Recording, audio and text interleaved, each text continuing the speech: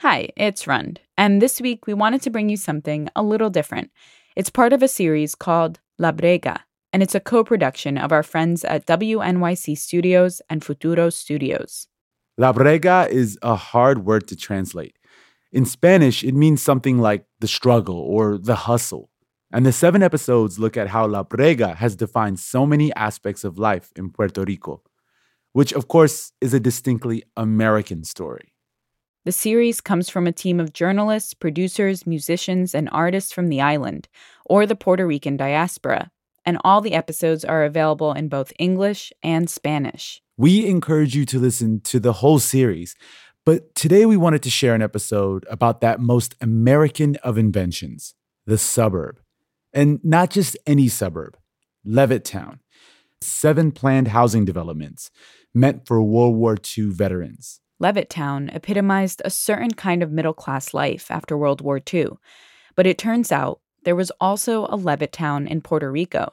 And the Puerto Rican Levittown continues to teach us interesting lessons about the promise of the American dream. After the break, reporter Alana Casanova Burgess takes us to her Levittown. This message comes from NPR sponsor Teladoc. Teladoc is here for you with 24/7 access to board-certified doctors who can diagnose and treat non-emergency conditions like sinus infections, allergies, rashes, and more. And Teladoc's doctors can, where authorized, call in a prescription to be filled at the pharmacy of your choice. Download the app today or visit teladoc.com/NPR. On NPR's Consider This podcast, we help you make sense of one big story in the news every day, like how to combat disinformation and conspiracy theories, which pose a real threat to democracy, and what life looks like after you're vaccinated, the next phase of do's and don'ts. All that in 15 minutes every weekday. Listen now to Consider This from NPR.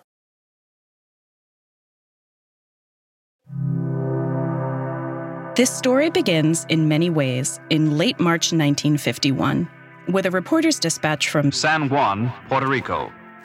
This is audio from WNYC Radio in New York, which sent a crew for a live broadcast. The occasion is the inauguration of nonstop plane service from New York to Puerto Rico. We are awaiting the arrival of the Puerto Rican from New York City, which has just come in. Before this, only Pan Am offered regular flights to New York, and the monopoly made tickets expensive. So it was big news that Eastern Airlines had gotten permission to offer service to Puerto Rico as well, and that they would be offering cheaper flights. The mayor of San Juan is about to present the mayor of New York City with the keys to the city of San Juan. Today, we might take it for granted that by the mid-1960s, over 1 million Boricuas had moved to the States, over 600,000 just to New York City. On the tarmac, Sol Descartes, then Puerto Rico's treasurer, marveled at the number of Puerto Ricans taking flights. Last year, 300,000 people traveled between the island and the mainland. The development of aviation is responsible for this tremendous growth in travel. It wasn't just those flights that got people to leave, of course, but it's true that many of our families were changed forever as more and more planes filled the skies above the island. It would be just a few years later, on June 18th, 1956, that my mother, with an older brother and sister, would take an Eastern Airlines flight, and eventually the whole family would live in the Bronx. Many Puerto Ricans would return in the early 70s to a very different island. The way many people lived, and where they lived, had changed. My grandparents would see an altered landscape out of the plane window when they returned. Places that didn't exist when they first left. Places that looked more like the United States. Places like Levittown in Toa Baja. From WNYC Studios and Futuro Studios, I'm Alana Casanova Burgess, and this is La Brega. In this episode, how a suburb sits at the border between the American dream and a Puerto Rican one.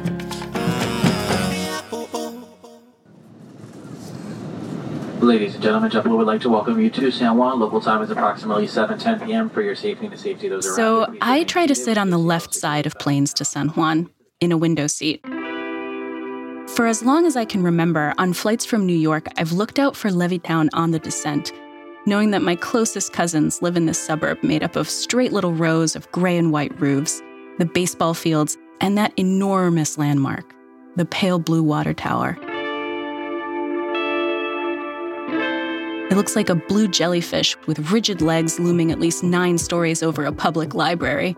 It appears like a spaceship, a transplant from a small town or a cornfield in Middle America. A few years ago, I got curious about this place. I used to wonder why my grandparents, who met and made a family in the mountains of Ciales, in the center of the island, would decide to leave the cement grid of the Bronx and move here to another cement grid. When I was little and traveled with my parents, Levittown meant the smell of my grandmother's cigars, lawnmower exhaust, and a searing, baking heat that knew no shade. One way to get there is to follow the 165 road, the 165, west out of San Juan along the coast, and then make a left into Levittown's cement labyrinth.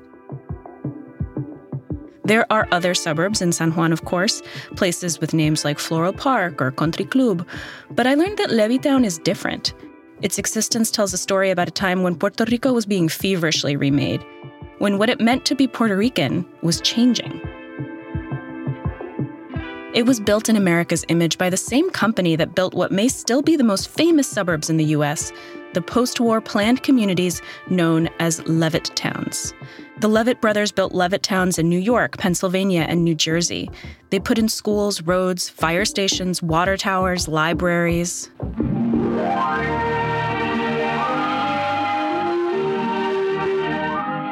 5 years ago, this was a vast checkerboard of potato farms on New York's Long Island. Today, a community of 60,000 persons living in 15,000 homes, all built by one firm. This is Levittown, one of the most remarkable housing developments ever conceived. In New York, they first offered 2-bedroom homes with pitched roofs and slightly different window treatments, all with the look of a traditional New England cottage, with names like the Colonial, the Ranch, and even the Cape Cod. The company would change models slightly every year. The architecture of the houses in Levittown is varied enough to eliminate dreary monotony, while at the same time enough alike to permit the savings that result from standardization. Instead of a potato field, in Puerto Rico, the company started out in 1962 by buying nearly 440 acres of flat swampland in the town of Tua Baja, about 20 minutes from San Juan. They built drainage canals to empty into an artificial lake. I've seen the engineering diagrams, and they're impressive. They originally planned to build 3,000 homes, but by 1977, there would be over 11,000. And just a short walk from the beach, they sold out quickly. The first models offered were Broche de Oro, El Camafeo, La Diadema, La Alhaja, and La Esmeralda, the one with 2 stories, which my grandparents purchased from friends when they decided to leave the Bronx in the early 70s and come back home. Or at least to a new home. Here in Levittown, the tagline was Donde la buena vida comienza, where the good life begins. Sí, esta casa es la Camafeo. Camafeo, okay. Ajá, Camafeo. Hilda Rodriguez lives in a Camafeo model with her daughter Paula. Hilda was 5 when they moved in 1964. Sí, en el 64. Nosotros fuimos, no sé si fuimos como los segundos o terceros en mudarnos aquí en Levittown. Perhaps just the second or third family there. Pionero, bien pionero. They're not just pioneers. Their story is entwined with Levittown's. Hilda's parents started their family in the States before deciding to come back home to the island. Her uncle was working for the Levitt Company, and he offered Hilda's father a job building the Levittown houses in Puerto Rico. Le ofreció trabajo y la oportunidad de comprarse su casita. And the opportunity for him to own his own home. Pues escogió este modelo. 3 habitaciones, 2 baños completos, marquesina, sala, cocina y comedor. The houses are like so many others in Puerto Rican suburbs. Flat-roofed cement rectangles with Miami windows. These had built-in planters and carports, marquesinas, framed in decorated cinder blocks. And the catalog really pushed the cinder blocks. Observe usted lo atractivo de los bloques ornamentales que resguardan el patio. y las jardineras bajo las ventanas. Mire cómo embellecen la fachada de esta magnífica residencia. All the homes came with new General Electric appliances and were wired for telephones. In the 1960s, this was all a sleek, modern dream. Esto aquí era un manglar. Remember, this had been a mangrove swamp with lots of palm trees. Y cuando mami abría la puerta, estaba la marquesina llena de jueyes. When Hilda's mother opened the front door, the marquesina, the carport, would be full of crabs. Están en la marquesina, están en el patio, están en la calle, están en la acera, o sea... Pues lo que abuela había dicho, hasta en la máquina de lavar ropa. A veces mami cuando prendía. Hilda's daughter, Paula, lives with her in Levittown. She's starting her career as a math teacher, and she remembers that her grandmother had even found crabs in the washing machine. Pegaba un ruido bien feo y eran los jueyes dentro del motor. They'd get into the motor and rattle around if you turned it on. O sea, no se podía tener puertas abiertas porque si no se te metían. There were so many that people would collect them in metal buckets, clean them, and cook them. Nunca olvido que mucho comí patitas de jueyes. She'll never forget how many crab legs they ate. The marquesinas were also where Sunday service was held in the early days, before Hilda's father, Don Toño, helped to found the local Catholic parish. Hilda was in the first graduating class of the elementary school, named for John F. Kennedy. There was a man-made lake, which still exists, but back then there were paddle boats too. In the U.S., Levittowns were famous for excluding Black and Jewish homebuyers, and there were rules about everything from lawn maintenance to line-drying clothes. But there was none of that in Toa Baja. And in the late 70s, Hilda remembers a Levittown that was totally lit. Mira, en tal sitio hay un quinceañero, mira, en tal sitio hay una boda, mira, en tal sitio hay un aniversario. Pero eran en las marquesinas, porque los parís eran de marquesina. Scouts with cars would drive around the different secciones and report back about what parties were happening on a Friday night. A wedding, an anniversary, a birthday. Formábamos el party. Nos quedamos hasta que éramos los últimos en irnos. They'd arrive unannounced, get invited to join, and then they'd be the last to leave. Dancing boleros all night long. Y la gente quedaba encantada porque lo de nosotros era bailar. Bailar salsa, merengue, guajira, bailar y los boleros, los discos de Santitos Colón, Cho Feliciano. La pasamos súper bien, de verdad que la pasamos bien, bien, bien. I like imagining my grandparents in this landscape, with Cheo Feliciano playing in the distance and neighbors dancing in marquesinas. And maybe after so many years of hearing about the U.S. Levittowns, this is what success looked like to them. Life in a modern suburb, instead of a return to the lush but rustic countryside in Ciales. And, as it turns out, that appeal of Levittown, it helps tell a bigger story about how in the mid-20th century, Puerto Rico's future ran headlong into the American dream. Abuelo, bendito abuelo, sabía mucho de eso. That's Paula, Hilda's daughter again. Don Toño, her grandfather, knew a lot about Levittown's place in Puerto Rico's history. Porque abuelo fue pues de esa generación de que fue bien pobre a pues realizarse. Y, por ejemplo, abuelo no tenía zapatos. He was from that generation, she says, that went from being really poor, he grew up without shoes, to going on to get his high school degree later in life, and of course to own his own house. Y hubo una política, yo creo que de Luis Muñoz Marín, que era de eso, que la gente con él fue que tuvo sus primeros zapatos y cosas así. So Luis Muñoz Marín, the first elected governor of Puerto Rico, is well known for pushing the idea that the island's prosperity would come not from statehood and not by independence. Muñoz advocated for a third way. Silvia Álvarez Curbelo is a Puerto Rican historian. She's also the author of Un País del Porvenir. Un País del Porvenir, the land of the future, country of the future. Porvenir is a beautiful word. Porvenir means the time that is going to happen, like a point on the horizon, some kind of future of possibility. And Puerto Rico has historically been eager, striving for modernity, she says. Governor Muñoz would promote a massive program, Operación Manos a la Obra, also known as Operation Bootstrap, to transform the island and reach that porvenir, Operation Bootstrap echoed the New Deal in the United States. It was a massive remaking of the Puerto Rican economy, and actually of the whole island. Government programs gave tax breaks to U.S. companies and engineered a shift from agriculture to manufacturing. And for Muñoz, it was this path to modernity because agriculture was for him like the symbol of backwardness. Of course, it was the agriculture of sugar, one crop agriculture. So it was no paradise, really? No. And industrialization was the thing of the future. Once again, the País del Porvenir. To understand why Levittown was such a dream, it's worth understanding what it wasn't. Have you seen photographs of how people used to live in the 40s here in Puerto Rico? Jorge Lizardi Pollock is a professor at the School of Architecture at the University of Puerto Rico. For example, in this place called El Fanguito, it's a slum built over a swamp. These were wooden houses on stilts, perched over water. In 1940, the average life expectancy in Puerto Rico was 46 years, nearly 20 years shorter than it was in the States. A lot of people used to live with no running water, no electricity, no bath. Some 70% of people lived in the countryside, and housing was a key part of Operation Bootstrap.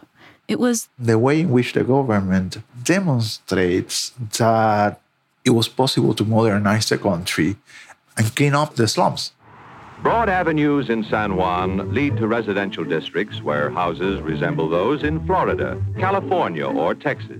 Cringeworthy films like this one, called Fiesta Island, marketed Puerto Rico as a prospering outpost that was looking more and more like the United States. Everybody grows and loves flowers in Puerto Rico.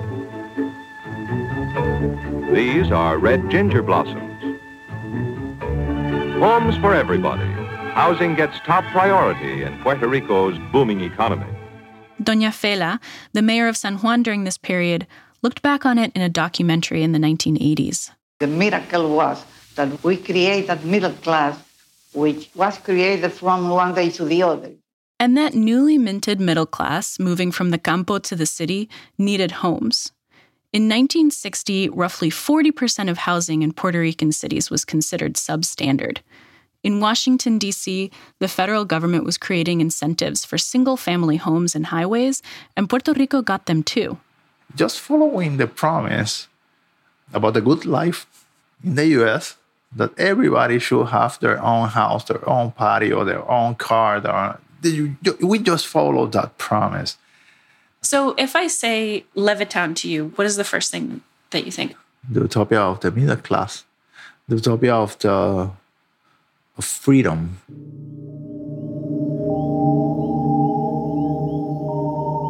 Up until the Cold War, Washington cared very little for Puerto Rico, if at all. But as Cuba became the poster island for communism in the Caribbean, Puerto Rico became a capitalist counterpoint. When I think of Levittown, I think on the Cold War utopias, on the Cold War promises. And one way the U.S. fought back against dictatorships and communism was by giving Puerto Ricans the chance to own their own homes. So they will become owners. And owners won't rebel against their own property. They won't do that. This isn't only true of the Puerto Rican Levittown. William Levitt of Levitt & Sons once said, quote, "No man who owns his own house and lot can be a communist. He has too much to do." Governor Muñoz embraced Levittown and attended the ribbon cutting for it in September of 1963. It was widely covered in U.S. papers. These homes with their gardens and their garages for a car everyone was expected to have would be the model for housing in Puerto Rico for the next 50 years.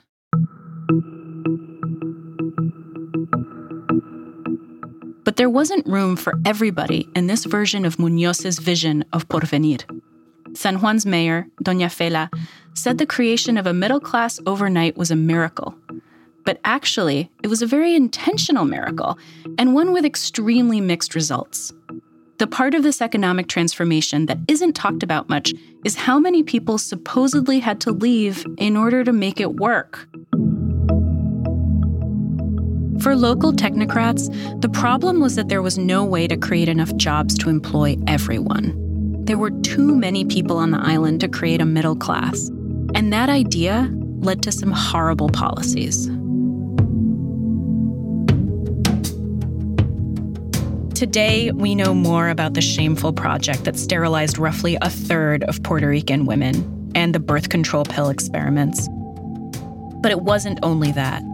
In 1946, a government report estimated that around 1 million people would have to leave in order to make the island prosperous. And by the late 40s, the government would get involved. Really involved. We'll be right back. This is La Brega.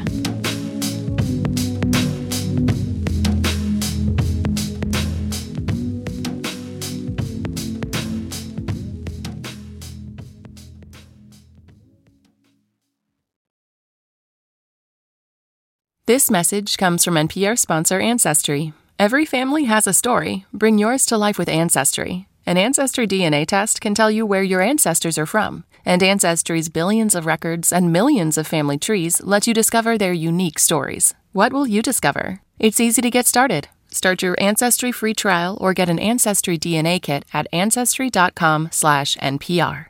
Neuroscientist Kimberly Noble wants to know, if a family gets more money, does it directly impact children's cognitive development? Ideas about the brain. That's on the TED Radio Hour from NPR. And we're back to La Brega. We've been talking about an American-style suburb whose story is, in many ways, the story of the island in the 20th century, at a time when Puerto Rico was being remade in America's image. The government was trying to transform Puerto Rico's economy, moving from agriculture to industry, and making a middle class. The government realized that without the massive exodus of people, economic growth in Puerto Rico would be maybe hinder or slow down. Edgardo Melendez is the author of Sponsored Migration, a book about Puerto Ricans moving to the U.S. He describes an engineered exodus, a, quote, campaign to turn every Puerto Rican into a potential migrant. The Puerto Rican government would create levers and wedges and pulleys to make modernity work for those who stayed, but only by encouraging others to leave. At the same time, the U.S. government wanted cheap labor in cities like New York and Chicago, and so encouraging migration was also in their interest. Puerto Ricans come here to New York and to elsewhere to find jobs, to get better educational opportunities and other opportunities for their children. The Puerto Rican government had positions like Director of the Migration Division of the Department of Labor, based in New York. Here he is on WNYC in 1955. They are now on the first rung of a ladder which many of our own fathers and grandfathers began to climb just a generation ago. So they created all these programs to help migrants get social services from local governments like New York, English classes, helping kids with their documents so they can move easily to schools in the U.S., all that sort of thing. There was an expectation that Boricuas would assimilate easily, but that didn't pan out. Puerto Ricans were being rejected in the United States, even though they were citizens, right? And of course, the cultural and linguistic differences. So there were members of Muñoz's government who looked for another solution to what they saw as the problem of overpopulation. That argue, well, for migrants, it'll be easier to incorporate and assimilate in Latin America because of the common culture and language. Right? Even in the early 50s, the government sent a representative to Brazil to consider creating a colony of Puerto Rican migrants there. The U.S. government nixed this. Not only did they not want Puerto Rico negotiating with foreign governments, but it would also get too messy to have a bunch of U.S. citizens living in Venezuela or the Dominican Republic. And yes, they made sure there were plenty of flights to the U.S.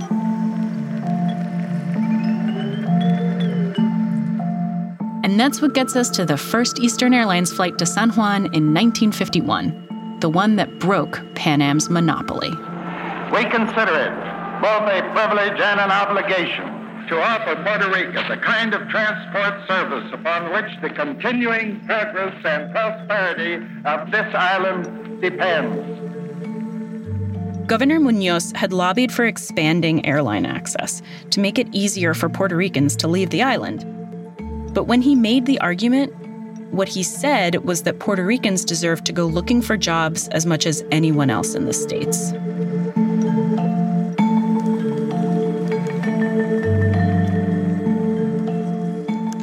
It stings when I think about all these machinations to get 1 million people to leave, to get families like mine to leave, that we were a sacrifice worth making for that shining porvenir.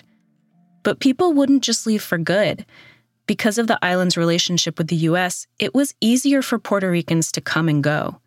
Many, like my grandparents, would decide to return. And for them and many others coming from cramped and cold walk-up apartments, the dream of success looked a lot like Levittown.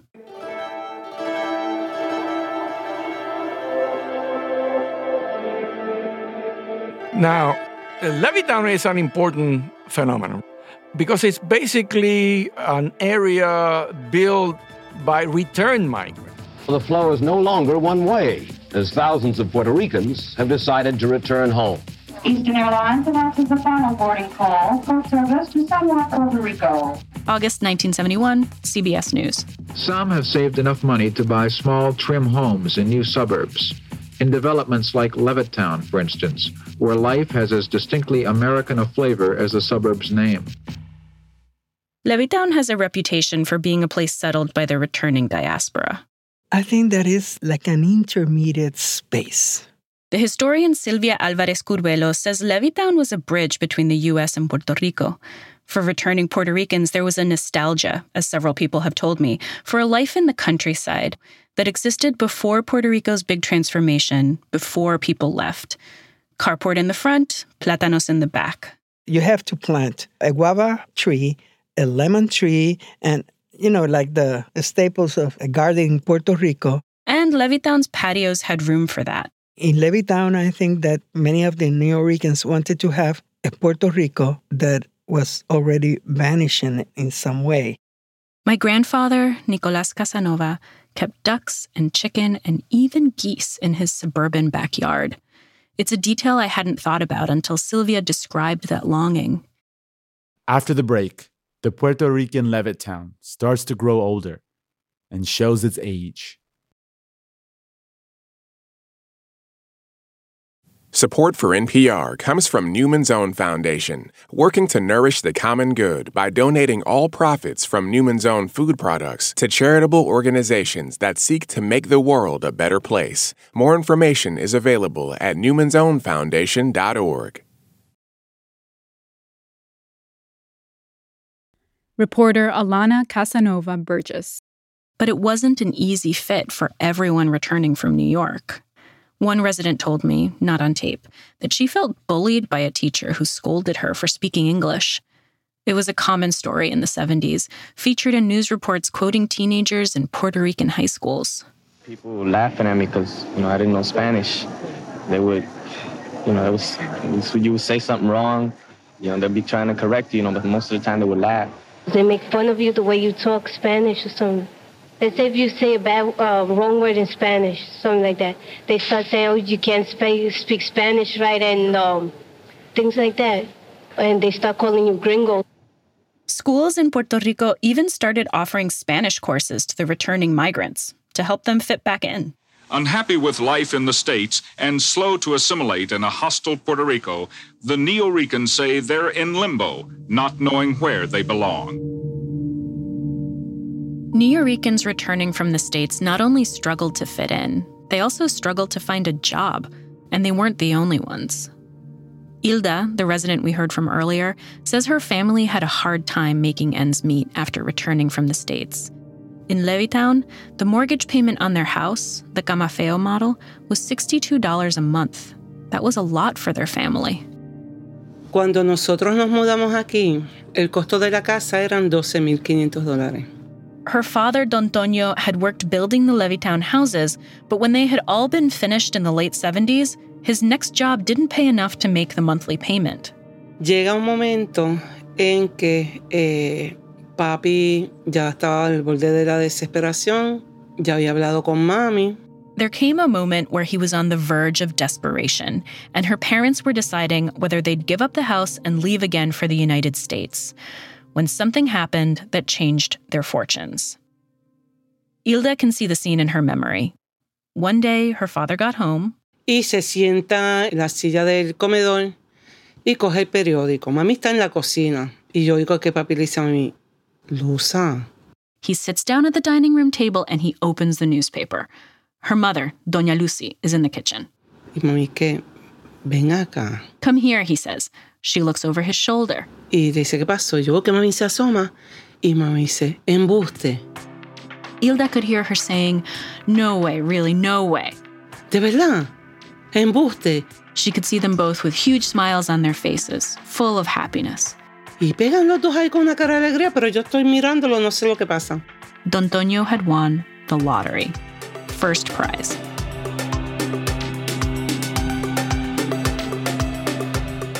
Pues papi había comprado billete de la lotería y salió en el primer premio. With that money, he paid off the house.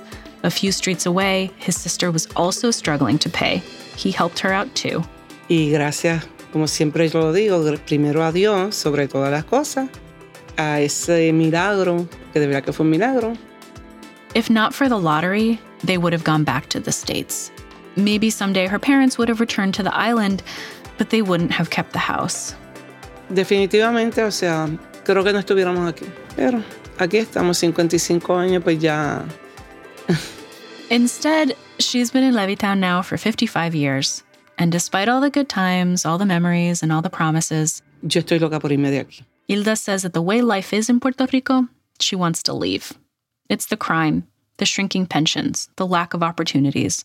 Antes, siempre se decía que la verdadera familia de uno eran los vecinos. But also, people used to say neighbors are your real family. Everyone would help each other, care for each other. Todo el mundo coopera. Ya eso se acabó. Today, Hilda says, if you die, they find you by the smell. Hoy te moriste, pues por la peste te encuentran. This is so dark. But the truth is that there are so many empty homes in Levittown now. Nearly 15 years of a fiscal recession has taken its toll, and then came Maria. According to figures from 2018, over 20% of the houses in Levittown are vacant. The elementary school, the one named for John F. Kennedy, was closed as part of an island-wide shutdown of hundreds of schools. Y pues ahora ya no es como antes. Yo pienso que mami tuvo la mejor etapa de Levittown. Paula, Hilda's daughter, says her mother saw Levittown's best days. She lives at home, loves this place, but knows her and her friends have seen its decline. It wasn't just dancing in the streets.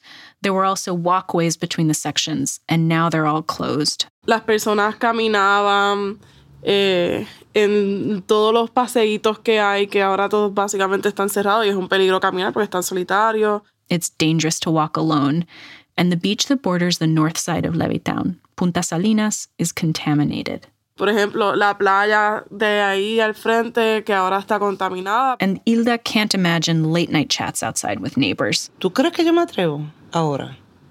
No. In the original designs, Levittown's balconies were all open, but today they're caged with security bars. Levittown's lake, once an amenity, overflowed during Maria. The dam was opened without warning, and houses and streets near it flooded. Hilda and Paula's home didn't flood, but other people had to be rescued from their roofs or flee in the dark. 4 people died. Every time I go to work, I take the 165 road, que es la 165. That's the road that takes all Dorado, Levittown, San Juan. And you could see how deteriorated Levittown is actually post-Maria and before Maria. That's Sixto Isaac Ortiz, a friend of Paula's and longtime Levittown resident. After Maria, out of boredom, they made Nuestro podcast with some other friends. En este episodio número 4 de nuestro podcast, le rendimos un homenaje sumamente. And one of the episodes is about their home. Hablamos sobre nuestras experiencias, anécdotas. They discussed the awful experience of the hurricane, and they talk about a book of short stories based in Levittown. And, over an hour into the episode, Sixto poses a huge question to the group. lo que se conocía como lo que querían que fuera Levittown falló. Did Levittown fail? And his answer, he told Paula and I recently, is yes. You could actually see how Levittown could mirror perfectly the failed experiment of the Commonwealth of Puerto Rico, and that's just my opinion, and how at the same time it could be mirrored as the failed experiment of the American dream. He sees it in the rundown baseball fields, in the abandoned houses, in that drive to work every day on the 165. And that many people, they left Puerto Rico, their own home, their own picket fence, their white picket fence with their dog and their family and their house. The financial crisis and austerity policy has blanketed the whole island. More than angry, it makes me sad, that we're in this time. But this is not only Levittown. This is Puerto Rico in a nutshell. There was something about Levittown that required a winning lottery ticket to achieve. The promise wasn't a home, it was a house. And that suburban model of development was defined by sprawl that clutters the landscape and by mortgages that have become foreclosures. It wasn't enough to build houses if you couldn't create an economy in which people could afford to stay in them. The porvenir that Governor Luis Muñoz Marin had promised had already started to crumble with a recession in the 1970s. Silvia Alvarez Curbelo told me about a diary that he kept for a couple of years during that time. And it was like he was surprised by the change. He spoke about the traffic, about the people that were like in a hurry. He spoke about the trouble with youth, juvenile delinquency, and so on. He sounds like kind of just a grumpy old man. Oh, people are rushing around too much these days, the kids, yes. Right? He sounds a little... yes, yeah. Because the times accelerated too much. Because too much progress, too much progress, too much porvenir. Too much porvenir, and the unraveling of the porvenir into many porvenirs. It was not only one. It's as though the vision of having a house got tied up too closely with the American dream and with an unsustainable consumerism. So, Levittown can feel like a metaphor for the failures of Puerto Rico's economic experiment. But last time I was there, I saw it through new eyes. I took in the interesting things that were showing through the cracks.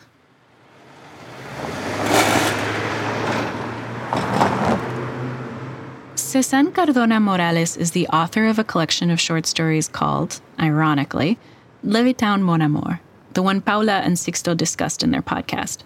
Estamos aquí afuera del, yo digo torre. Pompa.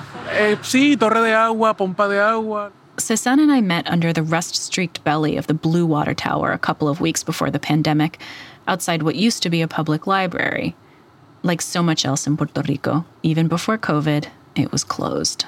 Lo cierto es que se ha convertido, además del ícono, es una marca dentro del mapa aéreo. Es decir, los aviones que van a aterrizar tienen que informar que están pasando por aquí. It's part of the aerial map, he says. I checked this out, and he's right. Pilots have to tell air traffic control that they're passing it on their way into the airport. In other words, I'm not the only one. El propio Levittown me sigue dando sorpresa, como ciudad. Levittown keeps surprising him.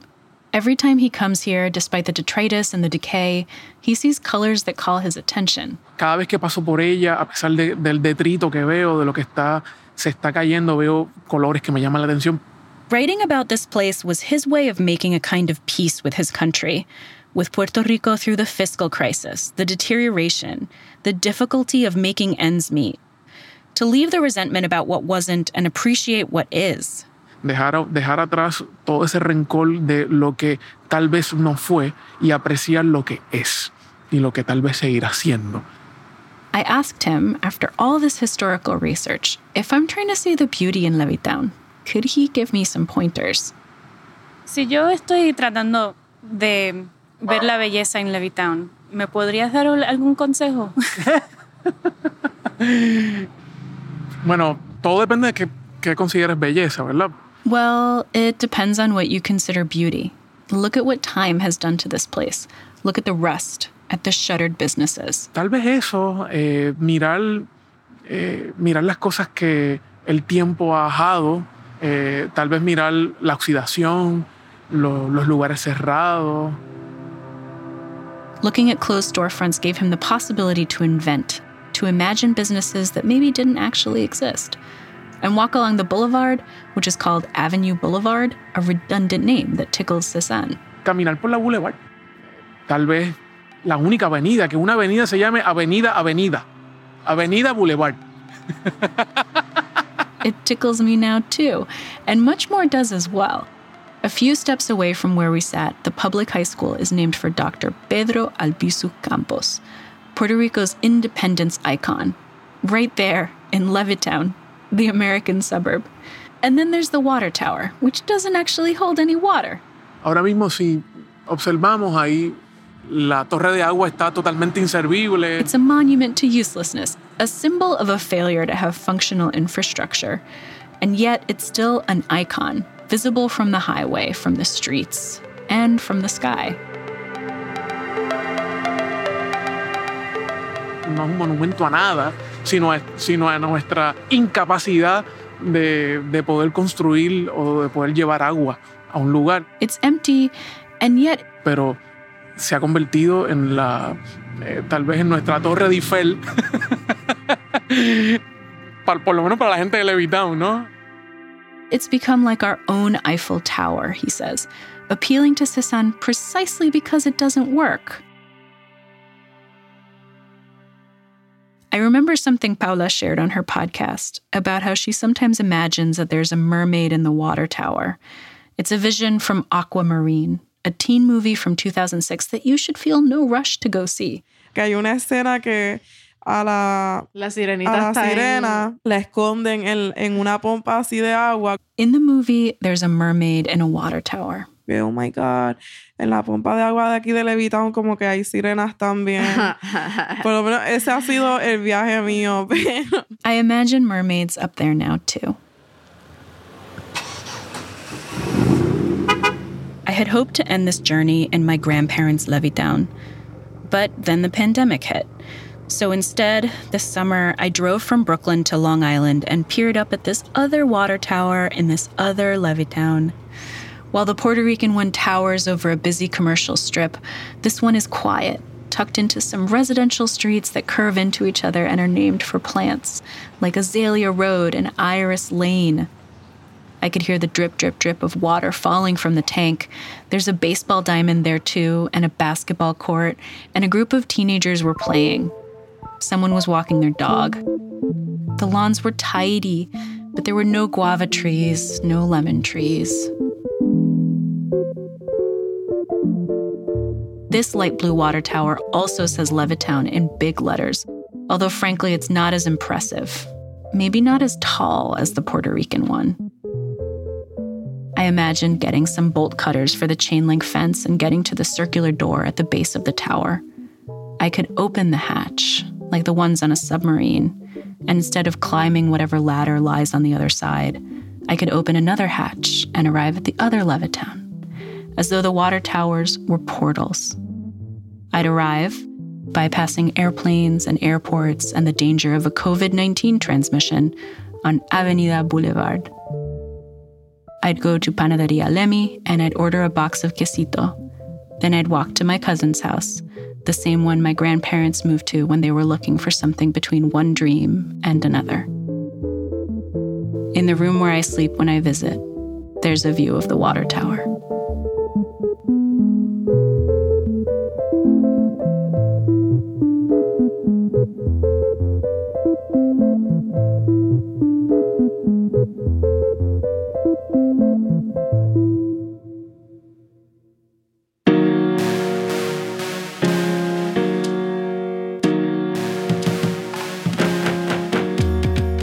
La Brega is a co-production of WNYC Studios and Futuro Studios.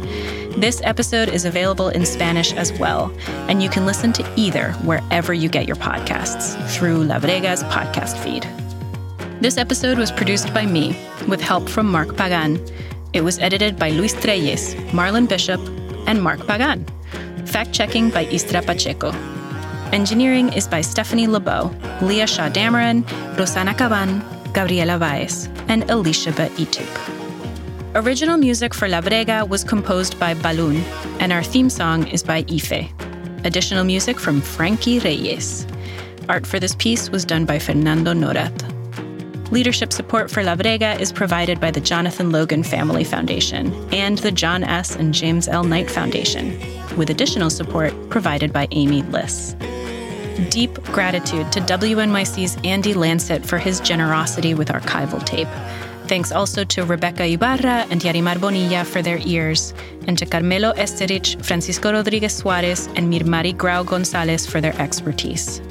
And special thanks to Sofia and Lucinda Bordali, and Olga Casanova Burgess. Thanks also to Ezequiel Rodriguez Andino. In the next episode, a very different story about the shadows of the Cold War in Puerto Rico, and a dark legacy we're still dealing with. Hasta la próxima.